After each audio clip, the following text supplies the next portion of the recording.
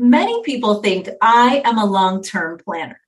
And with some things I am, like with my company TowerScope, I made a 10-year plan for it. And frankly, I was just as impressed as you are with myself for doing that. I've never done that before. Rarely think that way, but it provided me with some kind of vision around what I wanted to achieve in that way. And I don't go so far as to create like specific yearly or quarterly goals. Some people might think that that's foolish, but I think that I've achieved much more by allowing myself the flexibility to pivot and do things sooner or stop doing things that don't work, which is helping me succeed in perhaps different ways than maybe we currently define success. And that's what we're talking about today, the idea of long-term planning versus adaptability in uncertain times. Welcome to the Hard Skills podcast and show with me, Dr. Mira Brancu. If you're here live, hello. Nice to have you join us today. I work with leaders in healthcare, research, STEM, and other technical fields who recognize that developing yourself and your teams and creating a healthy, inclusive workplace environment will help you retain the best people doing the highest level work. In other words, developing the hard skills needed to make a great impact. If you value evidence-based solutions and are committed to consistent practice, then this is the show for you. And this season, we're exploring the first stage of my strategic leadership pathway program, Facing Uncertainty. And today, we are talking with Dan Alcalde about why long-term planning won't help you lead through uncertainty. Not always. Now, I don't want you watching or listening to this passively. I want you ready to reflect deeply. Take notes, I do, right? And identify at least one small step to further develop your hard skills muscle. So let me introduce Dan. Dan is a seasoned agile coach and people leader who works at all levels in an organization to help them be more adaptable, resilient, agile, and find their best ways of working. With over 20 years of experience, he's helped teams deliver more effectively at companies like the New York Times, Newsweek, Major League Baseball, and Zapier, as well as with startups and other enterprises.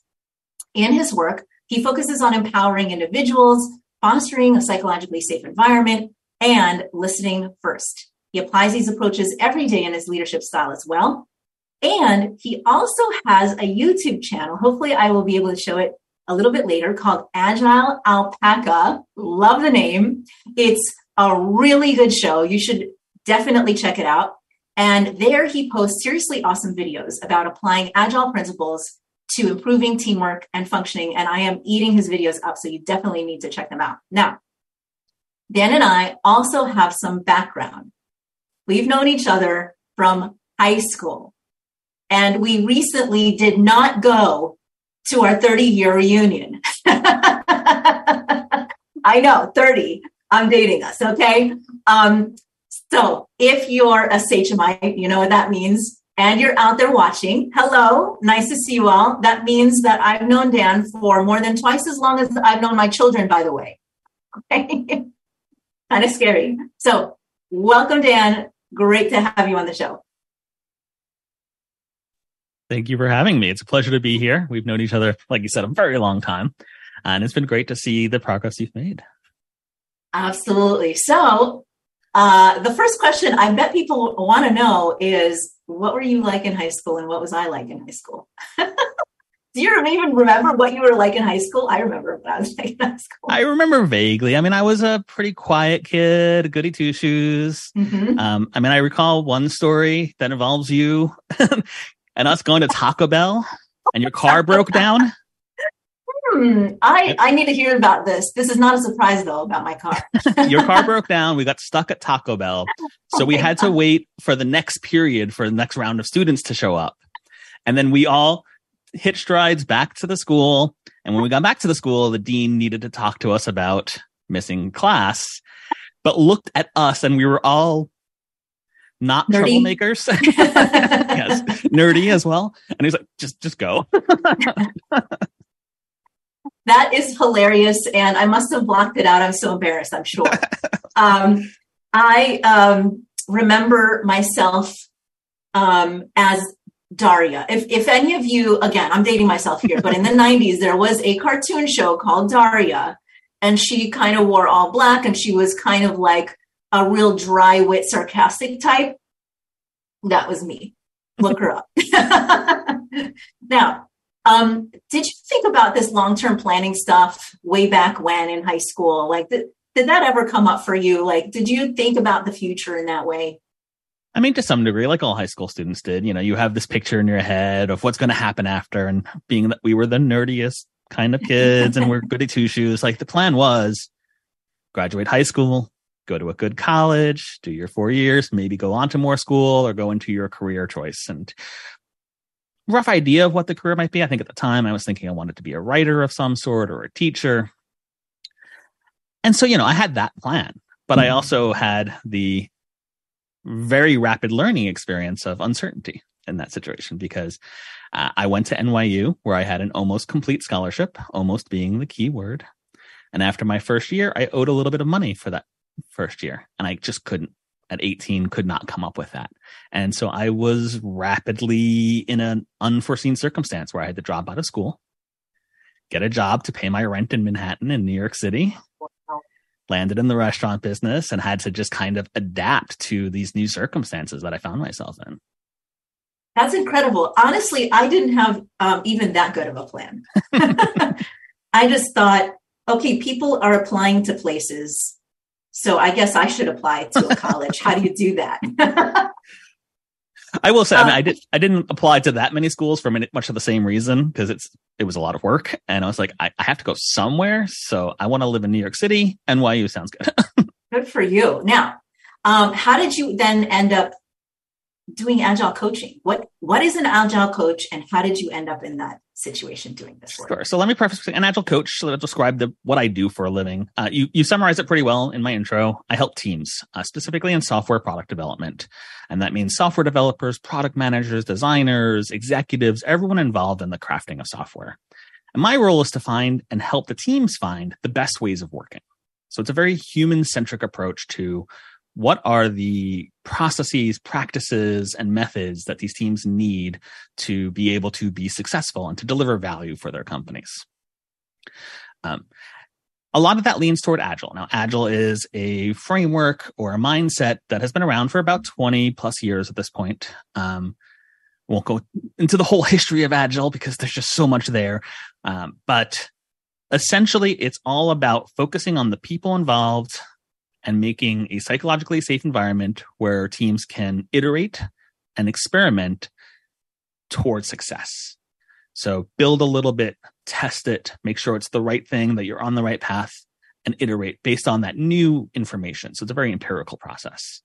How I got there is a winding road where I was a waiter in Manhattan, worked my way up into restaurant management, used that to get myself a sales job at Gateway Computers back in the day when the Cal boxes were a thing. Used that to get into a management role at Gateway and CompUSA. Leveraged that experience of customer service to get a job during the first .com boom at theglobe.com as a customer service rep.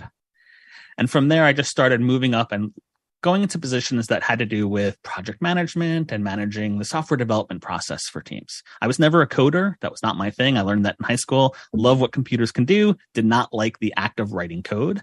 But being able to enable others to do that more effectively was crucial for me and just so inspiring. Yeah, that's fascinating. Also, I tried coding in college. I barely eked out a C.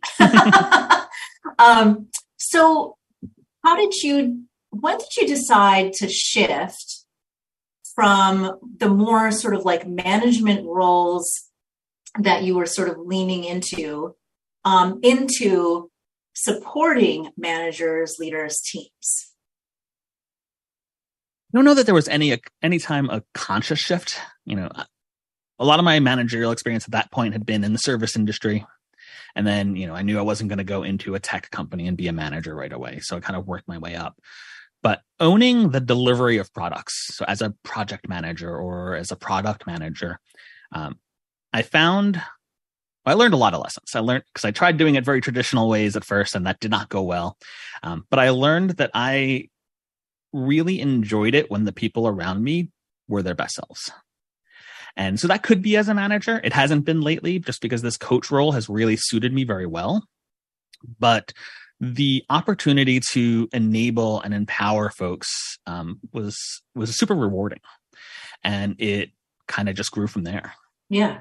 I mean, I asked because I think I've had we both have had a strange, similar trajectory in that way, that in that I leaned more into management roles for a while, but then I just realized how much I really liked teaching other people how to do that, how to build teams well, how to be good leaders to their team members. And what's interesting to me is I didn't know anything about Agile, but it was coming from the psychology field.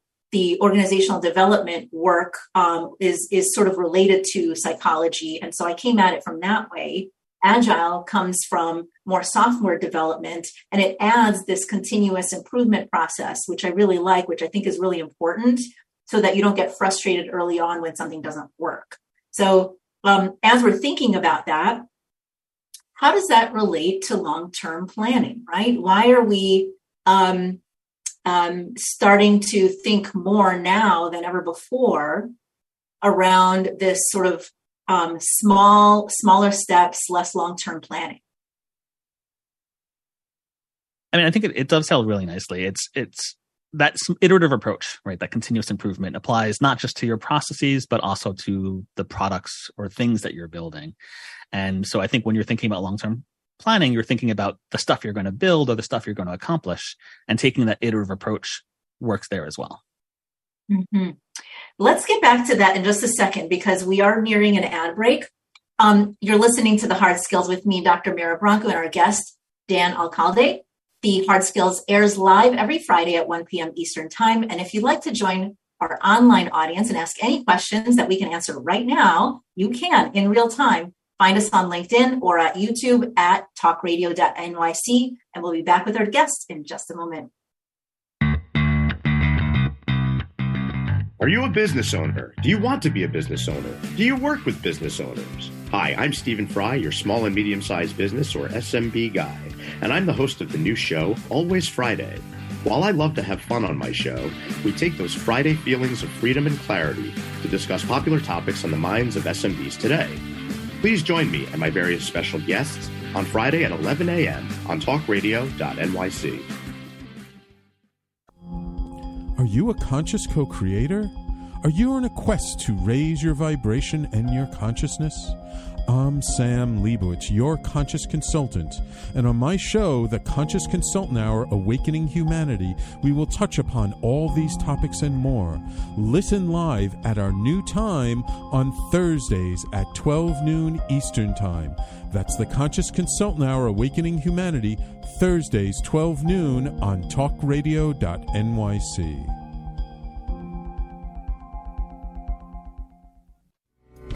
What really drives success in business? Introducing Intangify, the show that explores the intangible assets that create value and growth. I'm Matthew Asbell, your host and an attorney focused on innovation. Join me Fridays at noon Eastern to discover how innovation, culture, and other intangibles shape thriving companies, from startups to established businesses. We'll share strategies to unleash your business's true potential.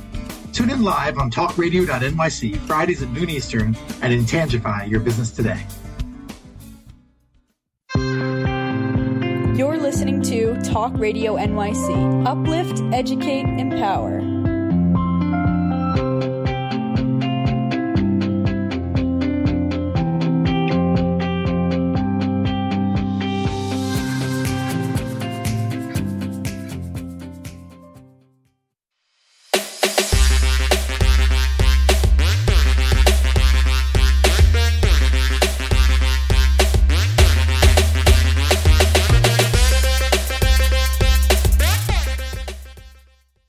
Welcome back. I am here with Dan Alcalde on The Hard Skills, and I just saw already one of our high school friends, Andrea Pogarski, is online with us. Hi, Andrea.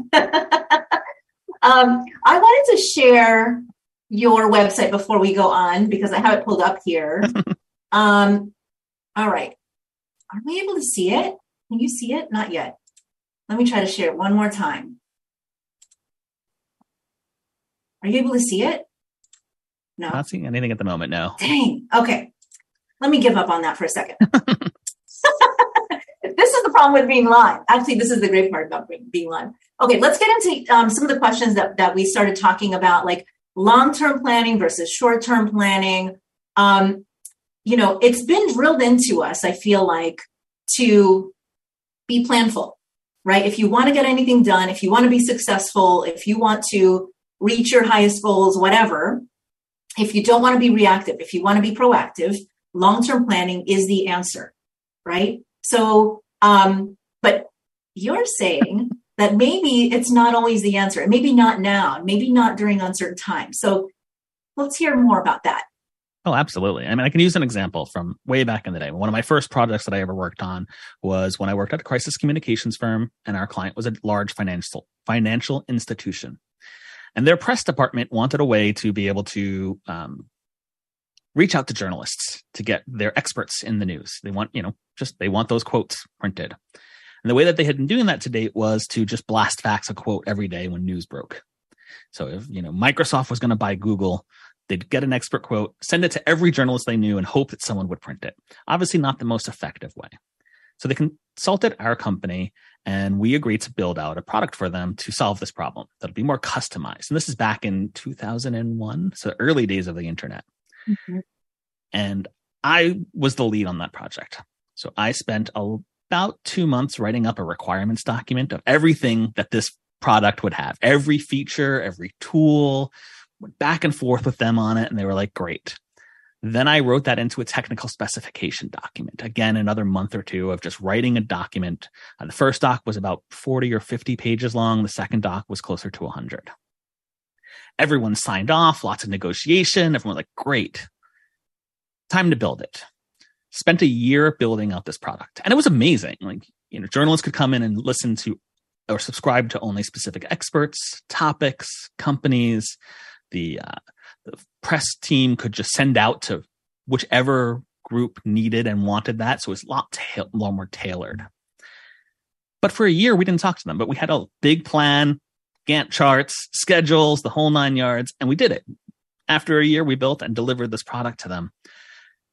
And I went up to their location, to their headquarters to train their team. And they're like, this is amazing. This is such a cool tool. It's so dynamic. It's so top tech. We're never going to use it. And the product never launched. Oh. It was too radical a departure for them in terms of their process. And what I learned was that as confident as we were, as confident as they were that this was a tool that would be beneficial to them, we didn't inspect and adapt along the way. We didn't check in. We didn't give us room to pivot. If we had been doing that, we might have found out earlier that it wasn't going to work for them in this way, and we might have found a better solution for them. So this is one of the biggest problems with long-term planning is it gives you the sense of confidence that 100% today what's going to be true a quarter, a year, 5 years, 10 years from now.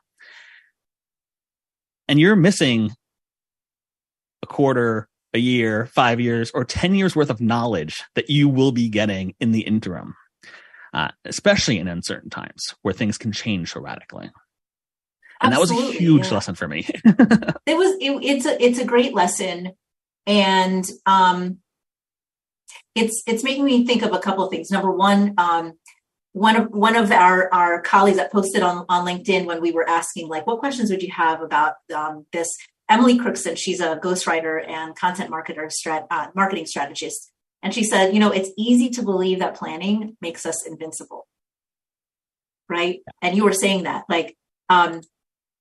you can be fooled by the allure of the confidence you get from having a 100-page document that specifies everything. Mm-hmm. But if it's not implementable, or if it's not meeting the market needs, or not hitting the trend right, or whatever it is, and you can't use it, gosh, that's like a year and a half of time you put into this, right, exactly, to develop it. There's a lot of effort, even those documents, the effort that goes into producing them before we even built a product ended up being wasted time, where we could have found a better way to approach the problem and try to solve it. And I think that's where this comes in, is because so many of the long-term plans that we look at focus on these outputs. What are the things we're going to do, the things we're going to build, and not the outcomes. What are we trying to actually achieve with those? There's this sense of confidence when you know all these outputs and you detail them. You're like, well, if I do these 100 things, I will get that outcome. And that's not always true. Yeah. Yeah. And so, and I'm also thinking as you're saying this, like I'm thinking about how I had this vision, starting this year to start a membership community program for leadership development. And, this grand idea that like, it'll just be accepted automatically. And I was working with a consultant. She's like, maybe you should start with a pilot of just like, a 9-week or 6-week pilot, just to have people get a taste of it, try it out, and then you're tweaking and you're iterating. And this is kind of what you're speaking to as well. Like you're learning what works, what doesn't, instead of putting it together and then finding out like it's not exactly meeting the needs that people have. Exactly. And I think that goes toward the notion, even in your example, of the outcome versus the outputs, right? Outputs are much more likely to change, especially in uncertain times. But those are where we put most of our effort frequently when we're doing long-term planning. Outcomes aren't.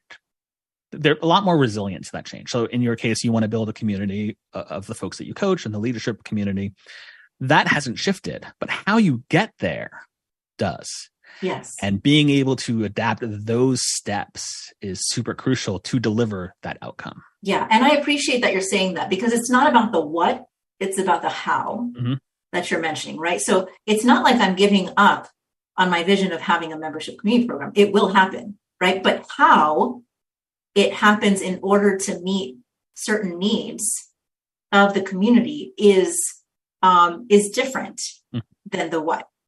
Is that how you're sort of thinking about it as well? Exactly. And that's what gives you the flexibility to adapt as things change, right? As you learn new information. The thing that you think today is going to be super successful to get to that outcome, or to that what you're trying to achieve, may be different than what you're going to think a month from now. Yeah. And so as I'm thinking about like your role as an agile coach, right, and a leader, how do you bring this in to teams?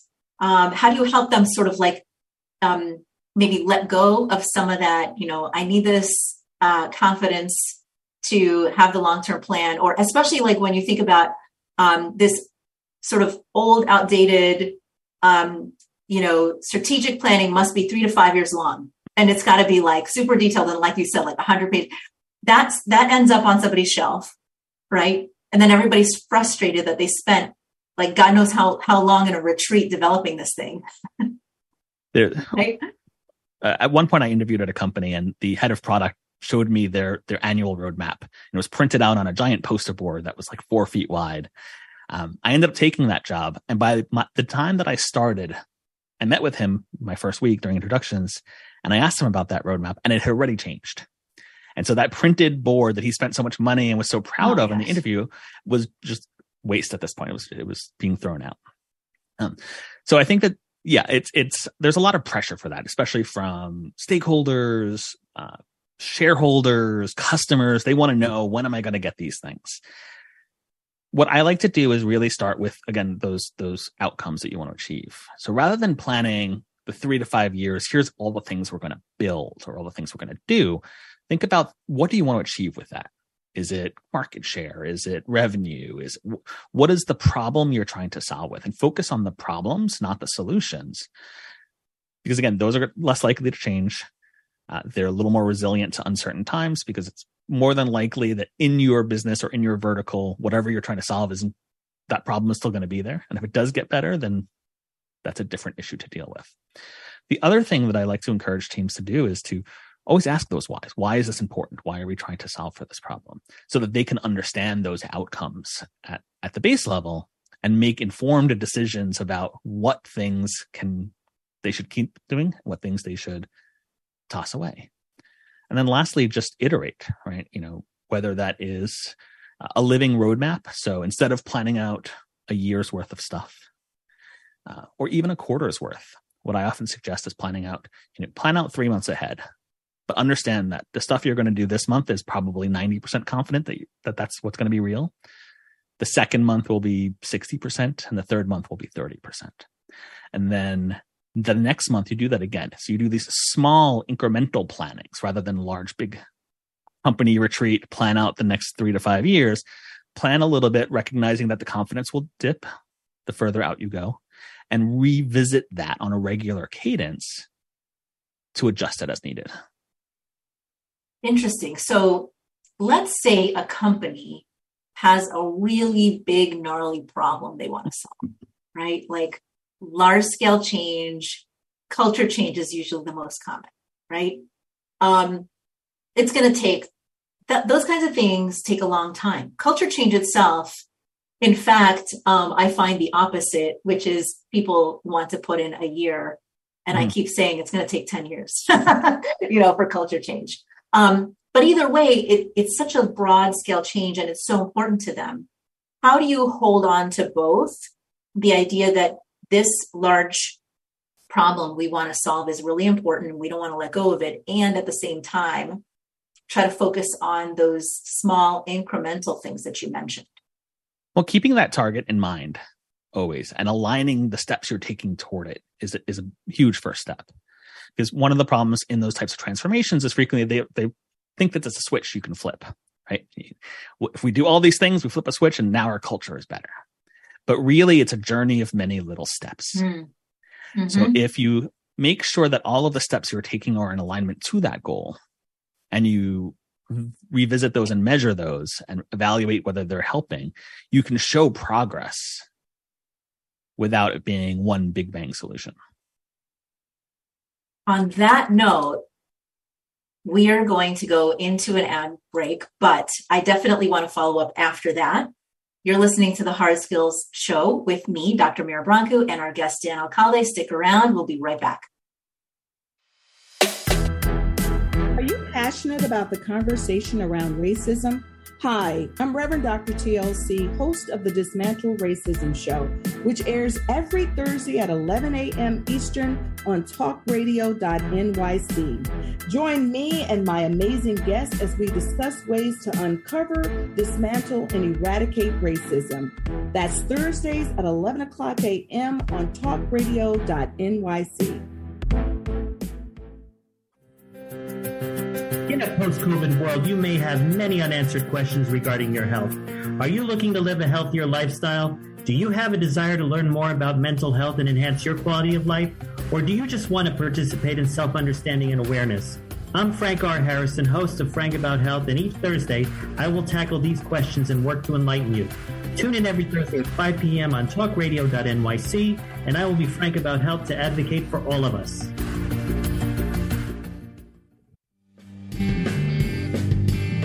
Hey everybody, it's Tommy D, the Nonprofit Sector Connector, coming at you from my attic. Each week here on talkradio.nyc, I host a program, Philanthropy in Focus. Nonprofits impact us each and every day, and it's my focus to help them amplify their message and tell their story. Listen each week at 10 a.m. Eastern Standard Time until 11 a.m. Eastern Standard Time right here on talkradio.nyc. You're listening to Talk Radio NYC at www.talkradio.nyc. Now broadcasting 24 hours a day.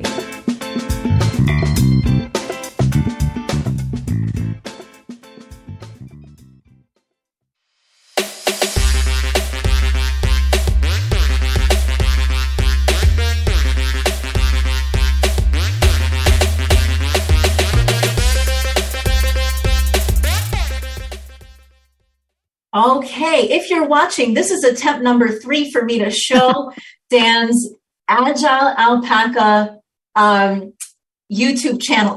Are you able to see it now, Dan? Yes. Oh, thank God. Okay, so we have it up if you're watching. Take us through this for just a second. I really want people to be able to find this. What are we seeing here, and what can people find when they go to this page? Not as much as I'd like there to be just yet. Still very early days. But yeah, if you go onto YouTube and you search for Agile Alpaca, you'll find my channel. Right now, there's a couple of full-length videos and some shorts that I've been working on.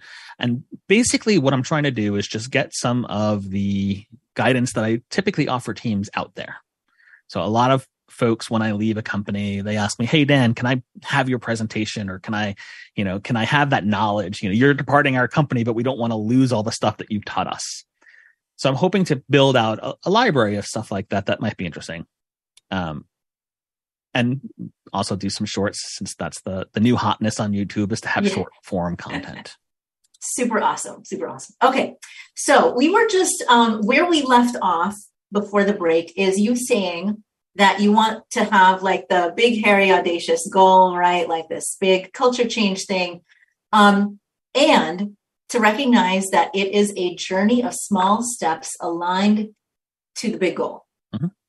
Right? So, tell us, like, number one, what are the 3 biggest challenges that you see leaders facing when they're trying to balance keeping a hold of the vision on the big goal and then moving into the small steps all aligned to the big goal? What are like the 3 major challenges that they find? So I think one of the first ones is, we hinted at it earlier, is that expectations from stakeholders, shareholders, customers who want to know, what are you building? When are you launching it? What am I going to be delivering? The pressures. Yeah. Right. How much revenue is it going to drive? If it's a transformation internally, when is it going to be complete? How are we going to measure all of that? And that pressure trickles down through the org. And that often leads to managers trying to control a lot more than they really have control over. But it's a natural instinct in uncertain times to kind of try to wrestle control over everything and not just those things you can actually control. Great point. I think another aspect is trying to think how to phrase it. It's dealing with that chaos that can happen. Change is hard. Right. And when it's completely top down, it feels very psychologically unsafe for those on the bottom. They don't feel like they have a voice. They don't feel seen. They don't feel heard. And the same is true for any type of plan. If you hand someone a plan, here's how, here's a road trip you're going on, and here's every turn you're going to make and how fast you're going to be going, that doesn't really give the person any sense of autonomy or purpose in their life. Yeah. But if go ahead. I was just going to say, that is where I feel like I'm working with a lot of leaders around this, understanding it and appreciating that when there's change, when there's uncertainty, there's going to be people that are very uncomfortable with change and not happy about change. And this is a very normal human behavior. Mm-hmm. And we all do it. Even if you embrace change like me and like you, we still do it sometimes, right? And it doesn't usually look like people saying, hey, boss, I'm uncomfortable with change and it's making me anxious. It doesn't look like that, right? It looks like people picking apart the idea, people scrutinizing, people sabotaging or undermining, whatever it takes to stop the change, right? And I suspect that as an agile coach, you're probably helping them manage some of that kind of challenge during this process. But I also suspect that maybe by putting it into smaller pieces, smaller steps, it could give them a sense of more autonomy and control. Is that kind of what you find? Yeah, exactly. And I think, the circumstances you described where when that happens and folks sabotage or they push back, or even they just don't perform as well, it's instinctive for a manager to say, okay, well, they're underperforming or they're being bad employees. I need to exert more control to correct that. Not realizing that the root cause of the performance issues is that excessive control. And it's natural instinct. Like I said earlier, when you hit uncertain times, you just try to control everything that's in your power to control. So a lot of my work is trying to establish that trust and that psychological safety. And that goes up the chain, not just manager level, but executives and shareholders. A common request would be something like status reports. Give me the weekly status report on where everything was going. And for a lot of teams, that feels really burdensome. And it feels like there's extra work they have to do to report on a status rather than just doing the work that would deliver the value they're hoping to. But the managers don't see delivery. They don't see the day-to-day happenings. So they want that update so that they can feel in the loop and informed and can communicate that upwards. And that's where if you're doing those iterative steps where you're demonstrating that value on a regular basis proactively and collecting feedback, you can start building that trust with your customers, with your managers. And it's hard, don't get me wrong, because there's a notion of, and I've seen this before with teams wanting to demonstrate everything they build every 2 weeks to the entire company. When you can do that, it's great. People and the rest of the company don't need a status report because they're seeing actual delivery on a very frequent and regular cadence. They know when to expect things. They know that progress is happening, or if it's not, why. And so status reports and a lot of the administrative work falls away because they build that trust. But it's kind of circular. Getting them to actually accept that's going to work is hard. And so a lot of it's trying to sell them on the practice. Absolutely. So what then are maybe 3 best practice tips that you would offer leaders trying to find that right balance and build that, psychological safety, the trust, the leaning into small steps and continuous improvement process? What 3 best practice tips would you offer? I think the first would be describe the what, not the how. So again, talk about the outcomes. As a leader, what are you hoping to achieve and why is it important? Explaining the value of what you're asking of them goes a really long way. The folks that work for you are invested, they're interested, they wouldn't be there otherwise. Treat them like adults and let them solve the problems that you're experiencing rather than dictate to them what solutions you want in place. Second is, and this goes hand in hand with that, is create an environment of autonomy. Right? Let them experiment. Let them try things. Let them fail. Hopefully not on the big scale, but if you're doing iterative steps, letting them fail will be much more cost effective because it's a 2-week incident rather than a full year project. But they learn from that and then they can improve.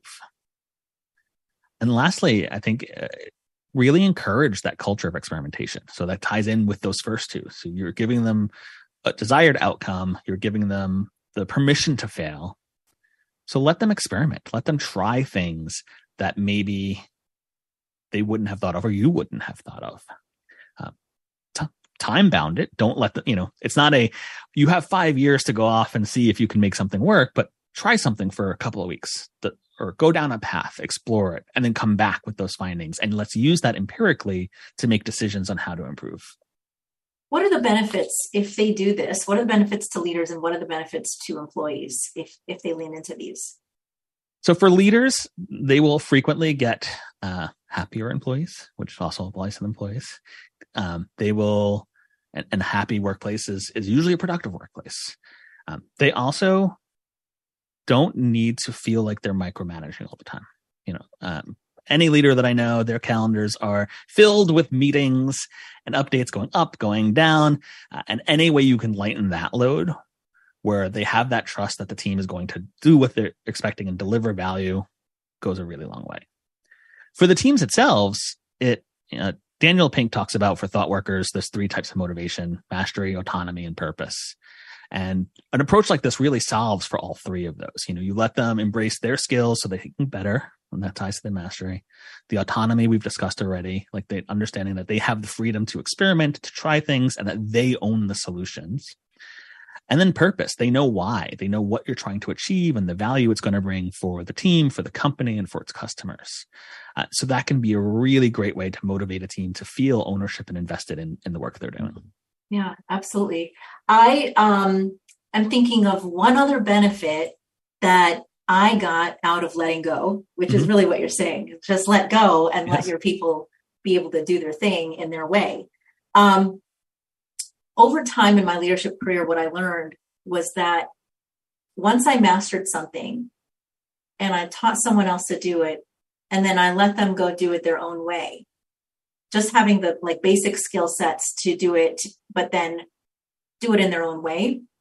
Not only did I sometimes get better products than I would have ever come up with myself, right? And I was like pleasantly surprised, and it was like a new way of doing something. But number two, which was really important and helpful to my own career, was that I was able to let that go so that I could take on more and more other things at higher levels and continue progressing my career and my interests while I was building other people up to do their thing.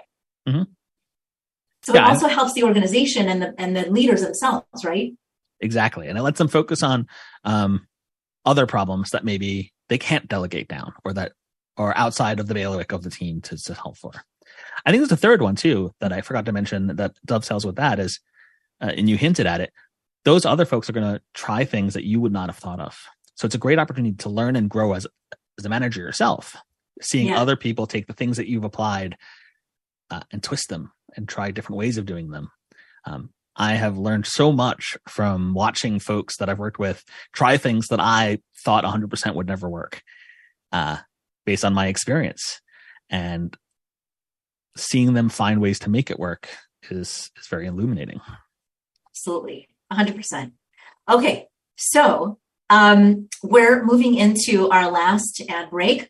You're listening to The Hard Skills with me, Dr. Mira Brancu, and with our guest, Dan Alcalde. And if you're joining us live, make sure that you add any questions or comments because we will respond to them. So we will be back with our guest in just a moment. Thank you. What really drives success in business? Introducing Intangify, the show that explores the intangible assets that create value and growth. I'm Matthew Asbell, your host and an attorney focused on innovation. Join me Fridays at noon Eastern to discover how innovation, culture, and other intangibles shape thriving companies from startups to established businesses. We'll share strategies to unleash your business's true potential. Tune in live on talkradio.nyc, Fridays at noon Eastern, and Intangify your business today.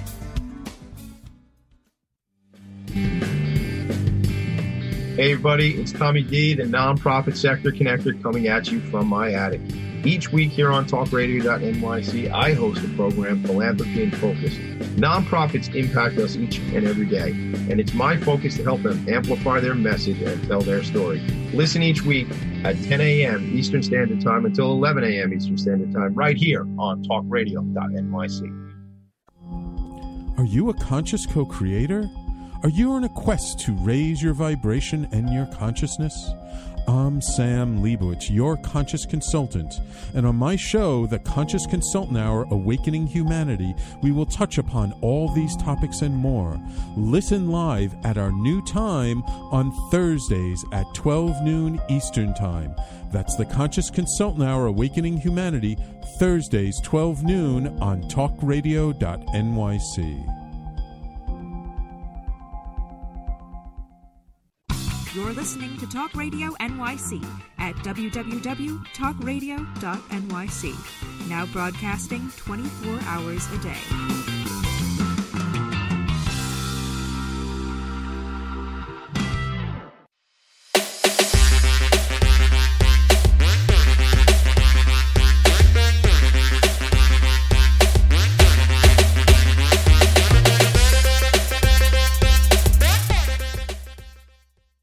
Welcome back to The Hard Skills with Dan Alcalde. We have been talking a lot about why you shouldn't do long-term planning during a time of uncertainty when you're leading through a time of uncertainty. However, now that we've drilled it into you to not do this, I am curious, Dan, are there times when we should do some long-term planning, and when?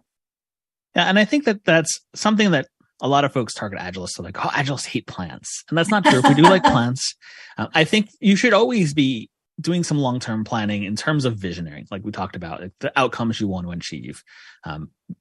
But give yourself that flexibility on how you might approach it. That said, there are going to be cases where you may be doing something where you are 100% confident accurately that you know all of the requirements. You know, if you're building a house, chances are you do not want to be iterating through the structure of the house. Or if you're building a nuclear submarine, there are certain realms where you want to be a lot more confident from the get-go of what you're building because you have to. Same thing applies in software for places like regulatory issues where you have to meet certain standards, security concerns. There are going to be areas that are unchangeable or immutable that you have to include. And that can be fair to kind of plan out. But it's always important to remember that doesn't happen in vacuum. So there will still be uncertainty. There will still be other things happening that you need to account for. And so finding a balance can be super valuable. Yeah, that all makes perfect sense. Absolutely. Okay, so we had a number of questions that came through this week asking you a little bit more to go through this. So we're going to go into a lightning round. I'm going to ask you questions that we got from this time. They all came through LinkedIn. So I'm going to read them off to you and let's see what you think about each of these. Okay, ready? Okay, so Heather Winter, who is also an Agile coach and ex-Zapier, asks, as a former teammate of Dan's, I'm excited about this. Love to hear what you have to say about how our innate need for control factors into this. How can we find just enough for our situation and let the rest go? Ooh, gosh, that's a really good question. It is. And there's so much there that it's hard in a lightning answer. I think, we touched upon this a little, experimenting with it, especially as a leader and letting, that first time is always hard. Trusting that your team is going to do it and letting go of that control, because it's in our nature to want to control uncertainty and to want to control the things we can. Totally. You get into a position of leadership because you have experience in a realm. So you think you know it better than the folks that are below you. So letting that go can be really, really hard. Don't get me wrong. I don't know the best way to tell you to just let it go. That will depend on you. It'll depend on working with a coach, whether it's an Agile coach, a leadership coach, a mentor, or a leader above you, to figure out, okay, how can I trust my team? How can I do this so that I can grow from it? Like I would encourage a team, try it a little bit, see how it goes. In my experience, most times when leaders do try this and trust their teams, they find that trust was warranted. And then it's a little easier the next time. Yeah, absolutely. And I'm just going to emphasize the word trust here, because you never go from I don't trust you to I 100% trust you in any relationship, whether at work, at home, in your family. And trust is multidimensional. I might be able to trust my parents with my money and my children, right? But maybe not my deepest, darkest secrets that make them uncomfortable as their child. You know what I mean? Trust is multidimensional. We trust different people with different things, and we're always needing to test out that trust slowly. Can I let this go? And what do you do with it? And what happens? This small thing. Here, let me give you this just small thing. You let me know what happens, and I'll watch. And that is a test of trust. And it's not like you're testing them like in a manipulative way. It's that you are beginning to develop trust slowly and creating helping relationships. And that takes a while, right? So that's how I would sort of lean into letting go of control is if you're at 0%, what does 10% look like for you, right? If you're at 10%, what does 20% look like for you? Yeah, and there's a great exercise that I've seen people use, and it could apply in a situation like this is, if you ask someone, okay, if our trust right now is at a 1, what does it take to get to a 2 out of 5? What do we need to do? Asking yourself that, or asking your manager or your report, like, what do we need to do? What are the small steps to kind of build that? It goes a long way. Absolutely. Absolutely. Ellie Glassford, who is an ageism expert and champion for women, asks the question, how can procrastination masquerade as long-term planning? Ooh, that's a good one. As a lifelong procrastinator, this resonates. I wrote my notes for all of these questions about 20 minutes before I dropped on the call, so I understand that. I think the difference is that with procrastination, you're usually putting something off and it's either still tied to a date, like this time slot was going to happen regardless. So I knew that it wasn't a long-term planning that was, fraught with uncertainty. I knew that this deadline was going to happen and that I would have to do it sooner or later. So I think that's less of what Ellie is asking here. I think more frequently, it's those things that we keep pushing down the road, maybe that don't have a hard and fast time frame.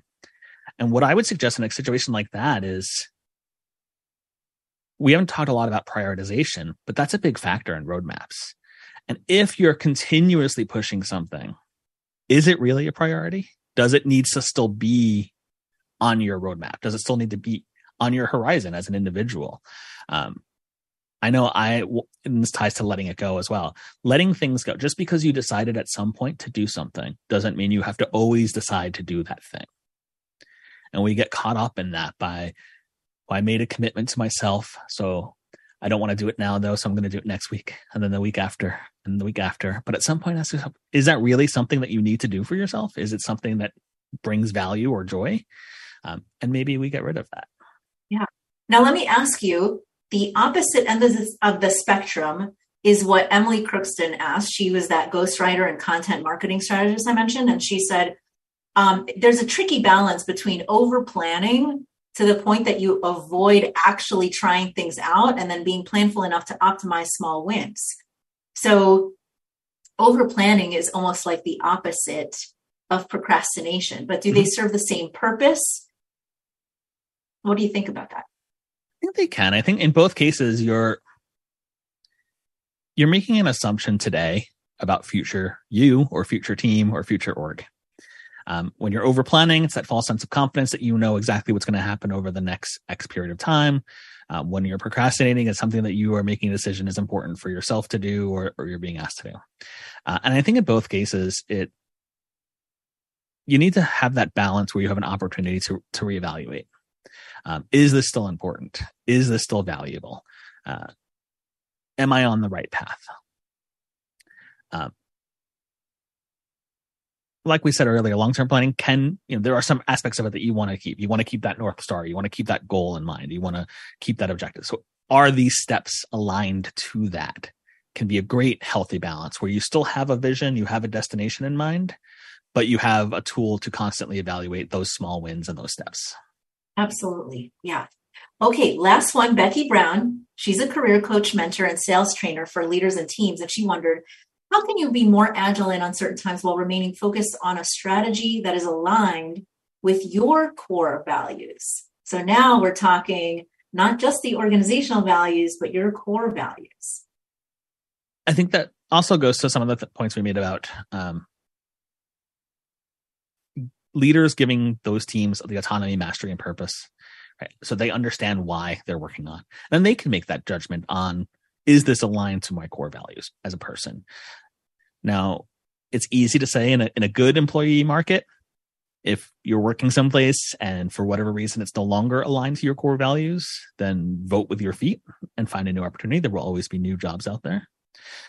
In a tougher market like it is today, I know that can be really hard.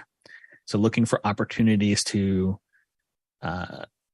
speak your piece, talk about where you see that misalignment, talk about why you think things might be better for the company or organization if they were more aligned to yours, can be a great tool to kind of course correct, even if, again, small iterative steps. You're not going to get the CEO tomorrow to flip the switch and radically shift, but taking those small steps and communicating that upward. Thank you, Dan. This was awesome. What is one thing you would like people to take away? And if they want to find you, where can they find you? Sure. I think the one thing is just take small steps, right? Always be evaluating. Don't try to solve everything all at once, whether that's a personal objective, a work objective, or your company's objective. Know where you're going, but take small steps toward that goal. As for where they can find me, I'm on LinkedIn under Dan Alcalde. I'm happy to connect with folks who want to talk more about agile process, people leadership. And as you showed earlier, my Agile Alpaca channel on YouTube, which I shall be building out more in the near future. And my takeaway is just what you said. Always be evaluating ABE, not ABC, always be closing. That is Dan's takeaway. What did you all take away? What is one important small step that you can take to implement based on what he shared? Share it with us on LinkedIn so we can cheer you on. What we talked about in this episode is one of the many important aspects of leaning into nuanced hard skills needed to become an exceptional leader who can drive significant systemic change to make real impact. Now, I mentioned my team and I are currently developing TowerScope Leadership Academy. You'll hear more about that 9-week beta program, about the membership program. It will start the week of October 2nd. Applications open up September 15th through 19th. I will share more a little bit later on. But until then, find us on LinkedIn, find us on talkradio.nyc, at mirabranco.com. Thank you very much. Next time, we'll have Patti Weiter talk about some more interesting aspects of leaning into uncertainty. So stay tuned, and thank you for tuning in.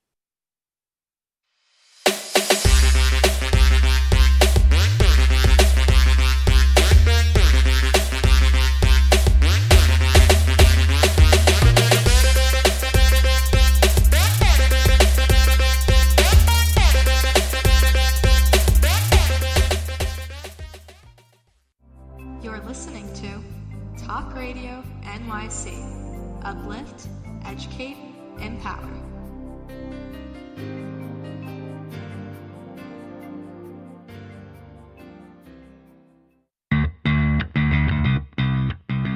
Are you a business owner? Do you want to be a business owner? Do you work with business owners? Hi, I'm Stephen Fry, your small and medium-sized business or SMB guy, and I'm the host of the new show, Always Friday.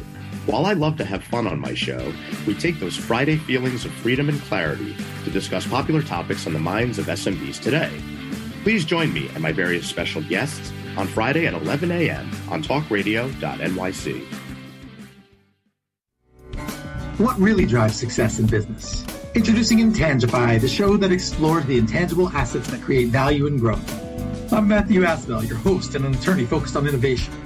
Join me Fridays at noon Eastern to discover how innovation, culture, and other intangibles shape thriving companies from startups to established businesses. We'll share strategies to unleash your business's true potential. Tune in live on talkradio.nyc Fridays at noon Eastern and Intangify your business today. Are you a conscious co-creator? Are you on a quest to raise your vibration and your consciousness? I'm Sam Leibowitz, your conscious consultant, and on my show, The Conscious Consultant Hour, Awakening Humanity, we will touch upon all these topics and more. Listen live at our new time on Thursdays at 12 noon Eastern Time. That's The Conscious Consultant Hour, Awakening Humanity, Thursdays 12 noon on talkradio.nyc.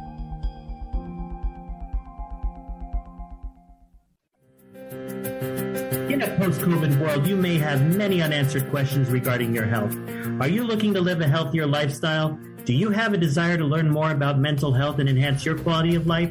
Or do you just want to participate in self-understanding and awareness? I'm Frank R. Harrison, host of Frank About Health, and each Thursday, I will tackle these questions and work to enlighten you. Tune in every Thursday at 5 p.m. on talkradio.nyc, and I will be frank about health to advocate for all of us. Passionate about the conversation around racism?